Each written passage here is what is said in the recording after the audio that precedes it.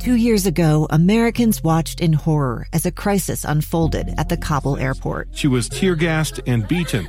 Images of thousands desperate to escape Taliban oppression filled our news feeds.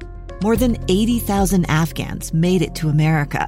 But the story didn't end there. It was very cold. There was no power, no heat. Who would help our newest neighbors? I'm Andrea Smartin. In Stranger Becomes Neighbor, you'll hear the stories of some remarkable refugees who left their homes and their dreams behind, only to start over from zero. Their only possession was 3 blankets. And you'll meet Americans who stepped up to help them. You want me to come when you deliver your baby. What can one person do in the face of an international disaster decades in the making? That's Stranger Becomes Neighbor. Find us at kslpodcast.com. Follow us on Apple Podcasts or anywhere else you listen. Zeta Adams loves to ballroom dance. I've been dancing for 5 years, and ballroom dance is just my happy place. She is a team captain at Cedar Valley High School in Eagle Mountain.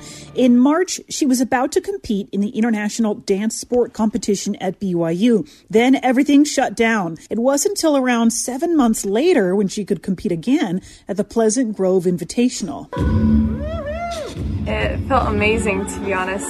My dance partner and I have been working really hard leading up to this competition. We just were really happy that we were able to compete. It was so fun to see them on the dance floor.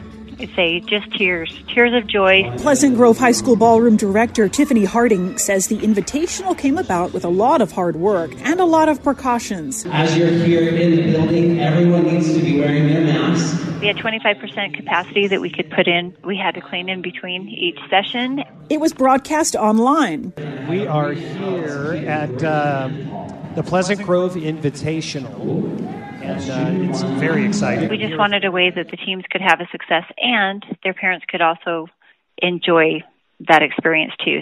Harding says an event like this one would usually be just one day, but this one lasted until 10:30 p.m. the next day because of all the cleaning precautions and social distancing. Kids even left to take the ACT and come back. I mean, everyone came, they all wore their masks, they all did everything that was asked of them. It takes a lot of work to put together a competition on a normal day, not during a pandemic, so they've worked super hard to make it happen, and I say this for all of us dancers. We're so very grateful for your hard work and your effort in putting together a competition. Normally, there are 1 to 2 ballroom dance competitions a month. COVID has really taken a big hit for a lot of the professionals in our area and also around the world.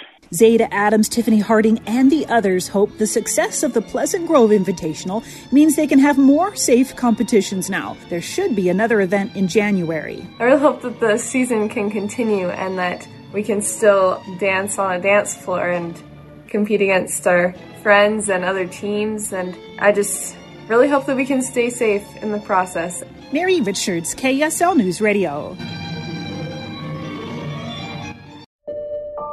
I'm Dave Cawley, investigative journalist and host of the podcast Cold. Don't miss Cold's new Season 3, where I look into the unsolved disappearance of Cherie Warren, a woman last seen leaving her job at a Salt Lake City office in 1985. Police cast suspicion on Cherie's estranged husband and boyfriend, but never made any arrests or recovered Cherie's remains. Find Cold Season 3, The Search for Cherie, anywhere you get your podcasts.